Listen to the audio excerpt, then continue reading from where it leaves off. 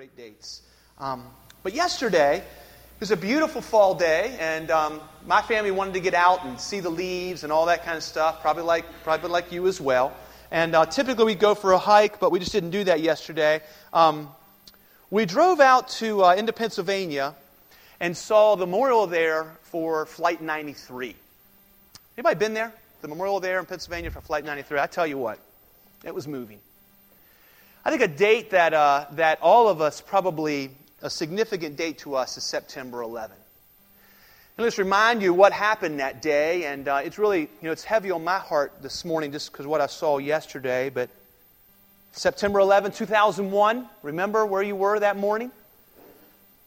About 8:46, flight number 11 flew into the World Trade Center. Just 4 minutes before that, Flight 93 took off from Newark, New Jersey, heading to California. There's 40 people on board, including the crew and the pilots and so forth. Takes off before the first plane hit the World Trade Center. But shortly after they take off, just through cell phones and those kind of things, it's evident to the passengers on the plane that something is wrong. You know that I think it was 18 minutes after the first plane hit the World Trade Center, a second plane hit. And so the passengers now on Flight 93, just a few of them, they are aware that our country is under attack. And they make a decision. The terrorists take over the flight at 9:28. The terrorists now, 4 of them on board, all sitting in the first class section of the plane. We don't know exactly what happened, but we have a lot of the flight recordings, and even it's amazing, they take the recordings of the phone calls that were made, and they can piece together some of the things that happened. At 9:28, the terrorists take over the plane. Rushed the cockpit, we believe. They had some knives and so forth. They apparently had injured some people. And now for about 30 minutes, the passengers and the crew, those that are still living, are forced to the back of the plane. And there's phone calls, and you can listen to these calls there at the memorial. You can hear the heart as mothers call their children, leave a message, and say, I might not ever see you again, but I love you. And the passengers that day, they know they've got to do something, and so they come up with a plan to rush the cockpit. They don't know this, as far as we know. They don't know that the terrorist intended to fly that plane into the Capitol building, where the House was meeting that day. Can you imagine what would have happened? Can you imagine if they would have crashed into the Capitol when they hit the World Trade Center twice, hit the Pentagon, thousands of people die? Can you imagine if they had hit their target and hit the Capitol building?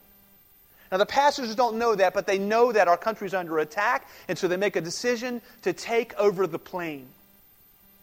And so at 9:57, that happens. They break through the doors somehow, and they are stopping the terrorists. And the terrorists, we have them recorded. Of course, they're speaking in Arabic, but they say, yes, put it in and pull it down. And they say, Allah is great. And at 10:02, the plane crashes into that field. And everybody on board is killed. In the weeks and months and years that followed, people talked about that. People remembered the sacrifice that was made. Listen to the words of the former president, Bill Clinton. There on the dedication memorial, he said this to the family members. Striking. He says, your loved ones just happened to be on a plane. With almost no time to decide, they gave the entire country an incalculable gift. They saved the Capitol from attack. They saved God knows how many lives. They saved the terrorists from claiming the symbolic victory of smashing the center of the American government, and they did it as citizens. They allowed us to survive as a country that could fight terror and still maintain liberty and still welcome people from all over the world, from every religion, every race, every culture, as long as they shared our values. Because ordinary people, given no time at all, decided to do the right thing. As I was walking around there yesterday, and I was really taken back I felt myself move to tears on many occasions, had to gather my composure so that I didn't break into tears there with my family. And I was just taken back by these people on this plane who, on that day, they were willing to die. They were willing to die, to put their life on the line. They knew they were going to die for the life of others. And I tell you, my mind went to Jesus Christ. Christ gave His life for us. He calls us. He calls us as believers in Him, as citizens of heaven, to give our life for other people. Why were those on that plane, as Bill Clinton said, they had very little time to decide to do the right thing, but they did. And now we, as citizens of heaven, we've got every day to decide to live for Christ. I know that very few of us will probably be called upon to make what we call the ultimate sacrifice. I realize that. That's probably not going to happen to anyone in this room. But can I just challenge you with this idea? That every day we are called to really live out the ultimate sacrifice and put aside ourselves. Not in a moment of adrenaline where you rush rush through the door and take over the cabin and save the day. No, that's not how it works. It's an everyday decision. Everyday decision to put the interest of others before ourselves. In humility, to count others more significant than us. You and I know this runs completely contrary to our nature. You know that. And so it can be a little overwhelming to think about putting the interest of others before me. It can be a little overwhelming to hear what Philippians 2 calls us to. It can be actually very overwhelming. When we read Philippians chapter 2 in just a minute, if you are not overwhelmed with what God is calling us to, you're not hearing. You're not hearing. Go with me to Philippians chapter 2 and let's read what arguably is one of the most important passages in all of our Bible. This is a big one. Folks, this is a heavy hitter. We are now coming to a passage that pastors love to preach on because it shines the light on the Lord Jesus Christ in a very special way and in a very challenging way, and I want us to be overwhelmed by it. Let's start in verse number 3 of chapter 2 so we can understand exactly what the Spirit of God is calling us to. We read, "Do nothing from selfish ambition or conceit, but in humility count others more significant than yourselves. Let each of you look not only to his own interest, but also to the interest of others. Have this mind among yourselves, which is in Christ Jesus, who, though He was in the form of God, did not count equality with God a thing to be grasped, but emptied Himself by taking the form of a servant, being born in the likeness of men, and being found in human form, He humbled Himself by becoming obedient to the point of death, even death on a cross. Therefore, God has exalted Him and bestowed on Him the name that is above every name, so that the name of Jesus every knee should bow in heaven and on earth and under earth, and every tongue confess that Jesus Christ is Lord, to the glory of God the Father." Now those first couple verses that I read today, because they're talking about us, they're talking about God's call for us as believers, can feel very overwhelming. And I think the passages on Flight 93 are a good reminder to us of what it means to lay down your life for somebody else. It's a good place for us to look, to know what this costs in an everyday experience of life. And it can feel rather overwhelming. I want to put a verse on the screen as an encouragement to you who are in Christ of what God has promised us. Because the Lord is not only going to teach us great truth about Jesus. Okay, as you're reading that verse, you can think about it while I'm talking here in just a minute. We're going to see some great truth about Jesus, but it is to be a truth about us. And it can feel very overwhelming. Listen to what Peter said. His divine power, that's Jesus Christ, the Lord God Almighty, has granted to us all things that pertain to life and godliness through the knowledge of Him who called us to His own glory and excellence. This is what we have in Christ. This is what we have. In Philippians chapter 2, remember where we are, okay? Look back at verse number 27 of chapter 1.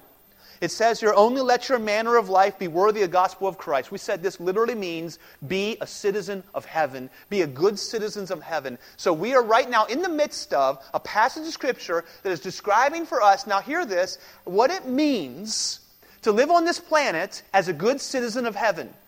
That's what this passage is all about. From 127 through the middle of chapter 2, we are seeing what it means to live here on this planet, sin-cursed as it is, with people that sin and get on our nerves, as we live here on this planet, what does it mean to live as a good citizen of heaven?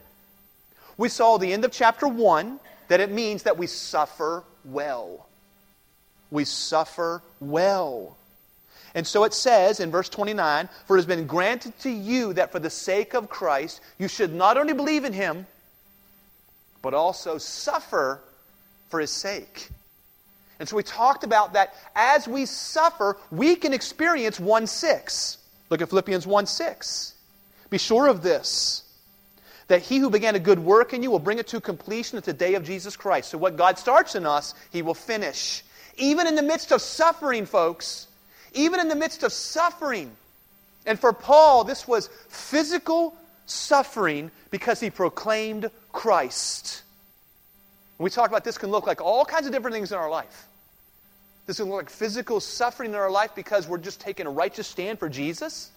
It can look like physical suffering in our life because we live in a sin-cursed world.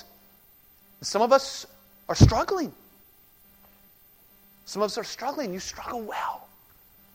As a citizen of heaven, not of this earth. You don't belong here. You are an alien and a stranger here. You are a pilgrim here. You are just passing through here. You do not have roots. You do not have roots that go too deep here. We are citizens of heaven. But not only do we suffer well, okay? Chapter 2 now, just trying to help us understand, we relate well. We relate well. Verses 1 through 5 talk about now how that's this true. You have Christ. And so does everybody else who's in Jesus that you know. All the believers that you know equally have Christ. You don't have more of Jesus than somebody else. And they don't have more of Jesus than you. You know, that's the only thing on this earth. Now think about this. That's the only thing on this earth that's going to be equal. That's it. Some of us are going to get more time than others. Some of us have more money than others. Some of us have more opportunities than others. Some are going to travel more than others. Some are smarter than others. Some are faster than others. Some are better looking than others. Some are more talented than others. The only thing that's equal is Christ. That's the only thing. And that's what brings us together. See Jesus in other people. See the partnership that the Spirit has in them. And that gives them value, you see. That gives them equal value with you, so you don't have the right to be annoyed with them. You don't have the right for them to get on your nerves. You don't have the right to hold something against them. You don't have the right to be bitter towards them. No. We don't have the right to think that we're better than others or people are lesser than us. No. We're all equal in Christ. This is what Paul and really the Spirit of God has been pushing us to. What does it mean to live as a citizen of heaven? What does it mean to be a follower of Christ here? And now what the Spirit of God does is He goes to the ultimate example. The ultimate example, our Savior. our Savior. And so that's why it is, in verse number 5, it says, have this mind among yourselves, which is in Christ Jesus. ESV actually says yours in Christ Jesus, but let me tell you, that's not in the original. This is a command. This is something that we have to live out, to have the same mind in us that is in Christ Jesus. Now, this isn't the only place in Scripture that we're told to live as Christ did. Let me just give you a couple of verses, okay? This was my time with the Lord this morning, okay? So let me just tell you a couple of verses that equally challenge you. That Jesus is not only our Savior, He's not only the source of our power, He is the example of how we're to live on this planet. Listen to this. Luke 9:23. If anyone would come after me, Jesus said, let him deny himself and take up his cross daily and follow me. Ephesians 5:2 says, walk in love as Christ loved us. That's how we're supposed to live, as Jesus loved us. 1 Peter 2:21, Jesus suffered, leaving for you an example. Wow. 1 John 2:6, whoever says he abides in Him ought to walk in the same way. You see, what we're going to see here, and what we're going to walk through a little slowly in 5, 6, 7, and 8, is this is not just a picture of Jesus for us to learn information about. We don't come to this to satisfy some curious idea we have about Jesus. This is not to build up a theological argument about the hypostatic union of Jesus Christ, or about the kenosis theory of the incarnation, if you know what any of those words mean. This is not to fill up our minds with theological ideas. That is not what this is. We are given this truth about Jesus to reform our lives. You hear that? What we're going to be told here is not some out there idea describing what Jesus did, and we need to worship Him for it, but it's more than that. We are being given the man, Christ Jesus, as the example of what God enables and expects us to live as believers. That's heavy stuff, is it not? So the example for us is Jesus. And He's also the power that we have to live this out. Let this mind be in you, which was also in Christ Jesus. Okay, let's go to verse 4 and 5 first of all. I want us to see that what Jesus did was driven by love. Driven by love. Verse 4, let each of you look not only to his own interest, but also to the interest of others. Can I say that is a very definition of love? That's what love is. The Bible speaks of really 3 to 4 different kinds of love. Okay? You've got the natural love that a mother has for her child. You've got the romantic love that a husband and wife have for one another. You've got the friend love that you can have with somebody you have shared interest and just personalities that match. But then you have agape love. It is sometimes called God's love, or the greatest love, or a self-sacrificing love. This is what it is, verse number 4. It is when we look to the interest of others. It's not something that you do because you feel it. Be careful with that. You don't wake up in the morning and you're in a good mood, so you go ahead and live out verse 4. Looking to the interest of others. You don't think that the person that you are with is worthy of your attention because they're a pretty good person, I like them, so I will give them that kind of love. No, that's not what this is. Look to the interest of others as Christ did. Love is to seek the best of the one loved. This is why it's unconditional. This is why it's not because I like you. This is why it's not because we have some feeling of affection one for another. No. This is beyond that. It is beyond affection. It is before affection. It is far greater than affection. It's the love that Christ had and has for you and me. And think about this. What's Romans 5:8 say? You know that verse? You should memorize that verse. Romans 5:8. Listen to it. But God demonstrated His love towards us. That's agape love. He demonstrated His love towards us in this. That He died for us while we were still sinners. Jesus was driven by love. Love for people who did not deserve it. Who could not earn it. Who were not worthy of it. Who had not demonstrated that they were worth this love. And we are to be driven by the same love. Man, that is hard-hitting. That's what I said. This should feel overwhelming, okay? This is calling us to love people who treat us wrong. Who love people who are unwise and stupid. To love people who are annoying. To love people who get on your nerves. Who love people who do not deserve it. Who love people who continue to do you wrong. To love people who in no way, shape, or form are worthy of your love. That's how Jesus operated. Aren't you thankful for that He did that? Can you imagine if He didn't? What if Jesus only died for those who were worthy? Can you imagine that? The reality is He would die for no one. And if we found somebody, they would be so filled with pride, that's all they'd do was brag.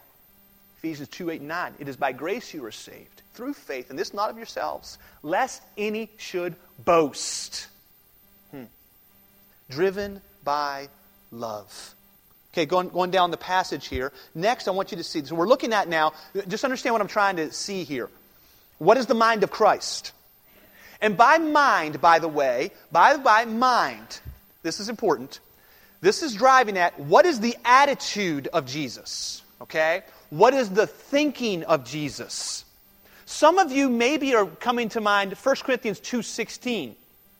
It says, we have the mind of Christ. That's 1 Corinthians 2:16. You may be thinking, well, yeah, we all have the mind of Christ. We do. Different mind. That's not the same mind. This mind is our attitude. This is our thoughts. This is something that we choose to do in love. We need to see the example of Christ and live this out in our lives. What's the next one here? I want you to see that He is giving of grace. He's driven by love, and He's giving of grace. Verse number 6. Okay? Have this mind among yourselves, which is yours in Christ Jesus. Verse 6. Who, though He was in the form of God, did not count equality with God a thing to be grasped. Now please stay with me here. Okay? You need to stay with me. Because this is packed full of theological truth, but we need it because it's supposed to reform our lives. Okay? So let's try to understand what Jesus is doing here. What I'm couching this under right now is Jesus is giving grace. He is giving grace. He is giving grace. Driven by love, He's giving grace. Okay? What grace means is when you give somebody something they do not deserve. Something that is they do not deserve. That is what grace is. And I want you to see how Jesus did that. Okay? It says here in verse number 6, who, though He was in the form of God. Now, this is potentially confusing. Okay? I want you to notice what it doesn't say. It doesn't say who was in a form God. Do you hear the difference? A form God versus the form God. Let me help you a little bit. Let me share with you how the NIV translates that phrase. The NIV says, who being in very nature God. When verse number 6 says that He was in the form of God, this is a very strong declaration of the deity of Christ. this is not, and in English we could think this a little bit, this is not saying, well, he was kind of God. That's not what it's saying at all. It's the Greek word morphe, and it means at his very nature, he is all God. He's all God. His very nature, his essence was God. John 17:5, you can write that verse down. Jesus prayed this, glorify me with the glory that I had in the beginning, Jesus praying to the Father. So from the very beginning, Jesus had all the glory of God. Philippians 2:6 is saying that. He starts out now in the very form of God. Okay? And I want you to watch now what many commentators and many expositors have shown, that there are 9 steps that Jesus is going to take down, okay, through these next 3 verses. But we start out that he is completely God, who being in the form God, watch what happens. Back to our passage.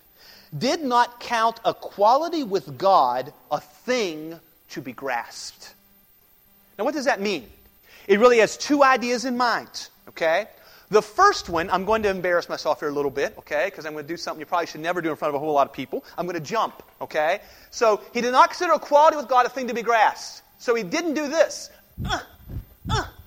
He wasn't trying to jump up and reach godhood. That's one idea that this phrase means. So he wasn't reaching for it. I want to be God. But it also means this. He wasn't holding on to the rights that come with being the very nature God. You get that? So he didn't have to jump up and grab the ring. And when he did, he wasn't holding it so strongly that he wouldn't let go of his rights. Who being in the very form God, did not consider equality with God a thing to be grasped. He released his rights as God. He released it. And instead, we keep going down. What he did was, he did not consider equality with God, but he released those rights. Look at it here. But emptied himself. Emptied himself. Now, you could read hundreds of theological papers about what that means. Okay? Let me help you understand what it means. Jesus made a very significant decision. He was God. He is God. Okay? He did not consider equality with God a thing to be grasped. All right? But he gave by taking. Now that's going to be an important phrase for me today. He gave by taking. All right? He emptied himself. He gave by taking. See what he took. Emptied himself by taking, number 1, the form of a servant. Now, what did I tell you that form meant earlier? He was in the form of God. What did that mean? Anybody remember? Right. The very essence, the nature. He took on, he added by taking the very essence of a slave. That's what that means. He took the very essence of a servant or a slave. Do you see the downward steps that Jesus is taking? God did not consider equality with God a thing to be grasped. Emptied himself by taking the nature of a servant or slave. It goes on and explains more of what he took. He gave by taking. He was born in the likeness of men. Born in the likeness of men. So he became a human, is what that means. Born in the likeness of men. You get the steps down. It goes beyond that, though. He humbled himself, and being found in human form. So what this means is, he became a human looking like a regular old human. He was born as a man, and took upon him just a regular old guy look. If Jesus walked in this room before he laid down his life and walked around, Scripture says there'd be nothing in him that would draw you to him. You wouldn't look at his appearance and say, boy, now that is a quality guy. That's not what you do. He looked like everybody else. He looked like everybody else. He was born, he took on him these things, emptied himself by taking, okay? He gave by taking.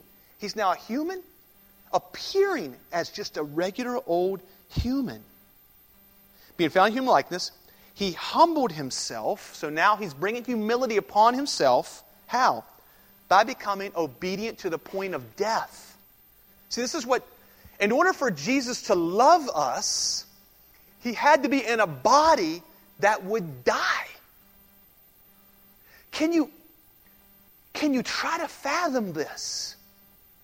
Who, being in very nature God and made everything, did not consider equality with God a thing to be grasped, but emptied himself and took on himself the nature of a servant, born as a person, in human likeness, humbled himself, even able to die.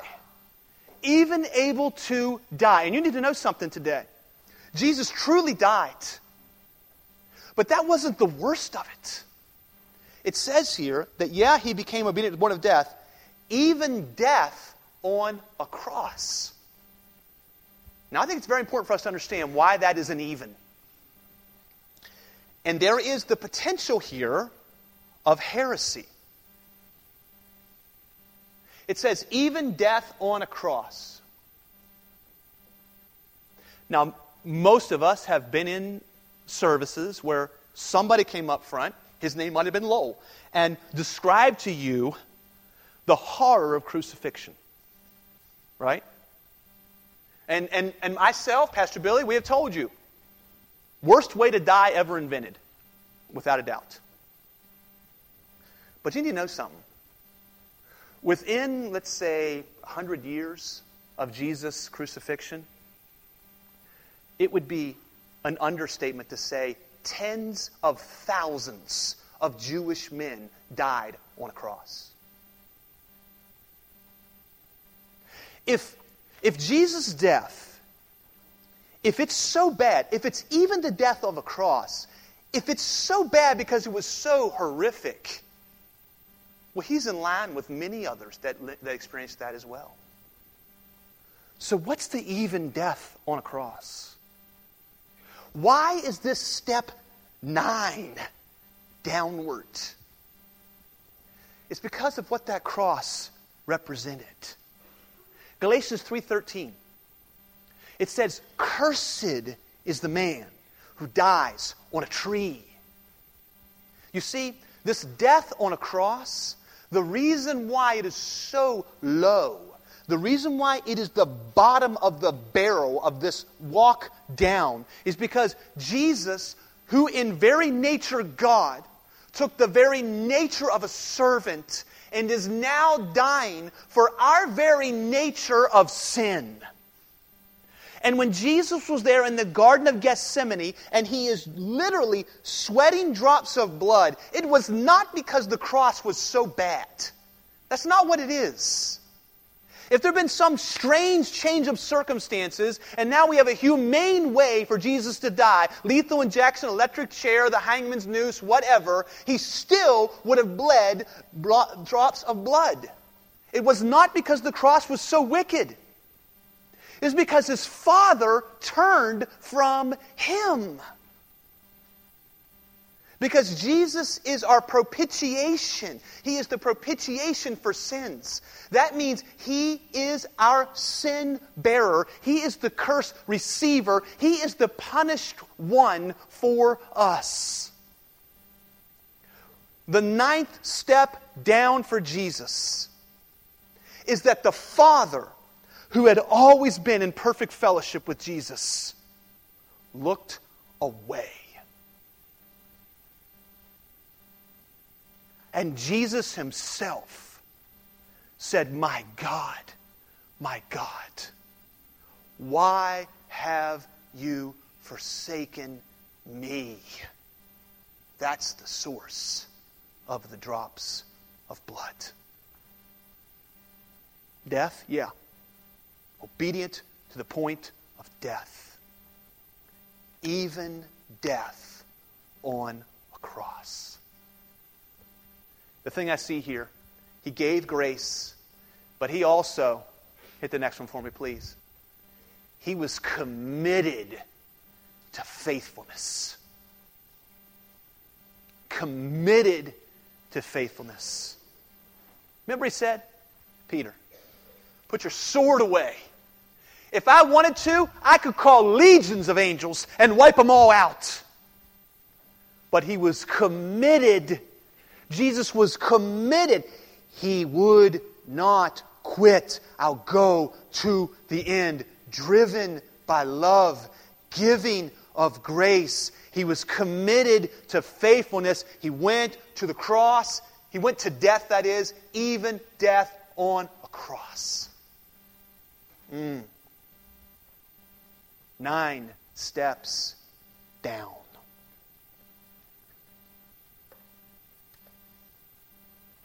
Verse number 9, though, it's very important for us. We got it. We got to get here. We got to get here. Therefore, God has highly exalted Him and bestowed on Him the name that is above every name. So at the name of Jesus, every knee shall bow in heaven, on earth, and under the earth, and every tongue confess that Jesus Christ is Lord, to the glory of God the Father. You see, what is the mind, now hear this, what is the mind that allows us to sacrifice our rights? What is the mind that looks to the interest of others? What is the mind that has such humility that it counts others more significant than myself? It is the same mind that Jesus had. And it is trusting in God's glory. It is trusting that I may sacrifice, I may give again, I may love again, I may forgive again, I may reach out to you again. And I trust God's going to work. I trust God's going to work. For Jesus, it meant exaltation. For you, it will too. It will. It may be long into eternity, but it will. Suffer well. Christ will exalt you. Relate well. Christ will exalt you. Look to your Savior. Have the same mind in you. Same attitude in you. Christ will exalt you. I've tried to come up with a way to illustrate this, and I've got a friend, we talk about the Lord all the time, and we used this one time, and it really helped me. It's an old board. Now, here's what my board is. Many of you know I like to hike. I already referenced that once today. A great place to hike, if you're looking for a hike, and you can really hike a long ways, and you don't get lost easily, is a place called Dolly Sods. Okay? You ever been there? Anybody? A few of us. All through Dolly Sods, the ground is as wet as can be. It's like you're walking through a bog. Okay? It's beautiful. It looks like Lord of the Rings. I mean, it's just gorgeous. And in many places, if you step on the ground and your foot starts to sink, and before you know it, you're soaking wet. You packed 9 pairs of socks for a trip, right? Because it's a rough road, man. It is so wet. But along the way, there's these boards.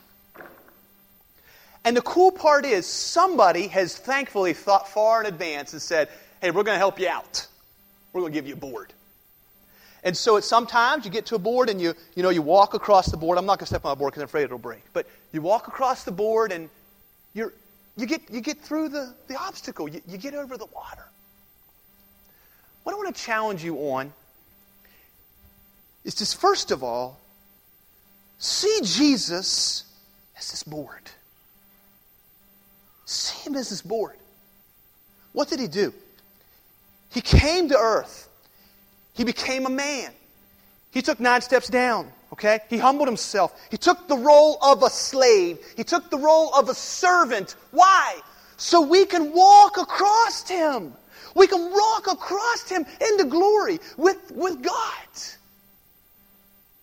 Now you have the same mind that was in Christ Jesus, have that mind in you. So now what's that mean? That means you get to be what? The board. You be the board. You be the board. What's that mean? In humility, I offer my life. I have no selfish ambition. I have no vainglory. I have your interest in mind. Other people's interests are greater. So you know what? I lay down and I'm the board. And you walk on over. Walk on over. I've got my eyes on the prize, Lord Jesus Christ. My eyes are on Jesus.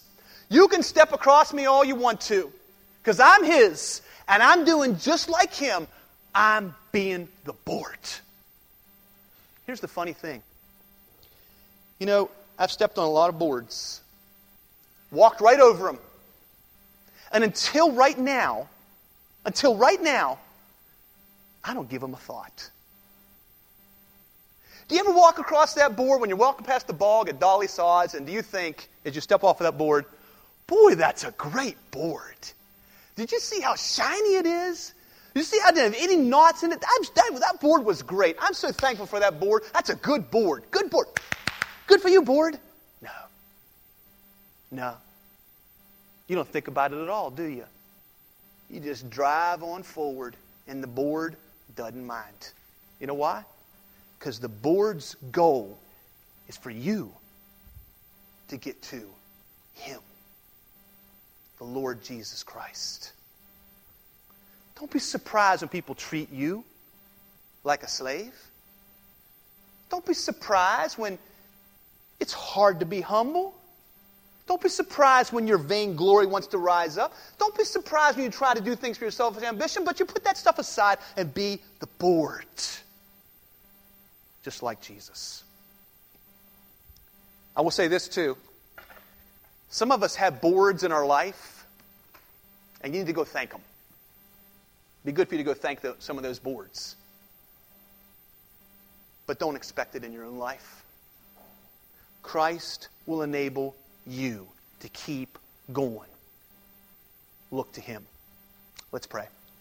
Lord Jesus, let this mind be us that was in Christ Jesus, who, being in the form of God, did not consider equality with God something to be grasped, but made Himself nothing, emptying Himself. He took the very nature of a servant, being found in appearance as a man. He humbled Himself and became obedient to death, even death on a cross. Thank you, Lord, for your heart, your attitude, your thought, Lord. Now turn our attention to what we have in you. May we consider how we have this mind in us. And may we be willing to, like you, lay down our own life for those around, driven by love, giving of grace, committed to the end of faithfulness, and satisfied by your glory. Pray this in Jesus' name. Amen.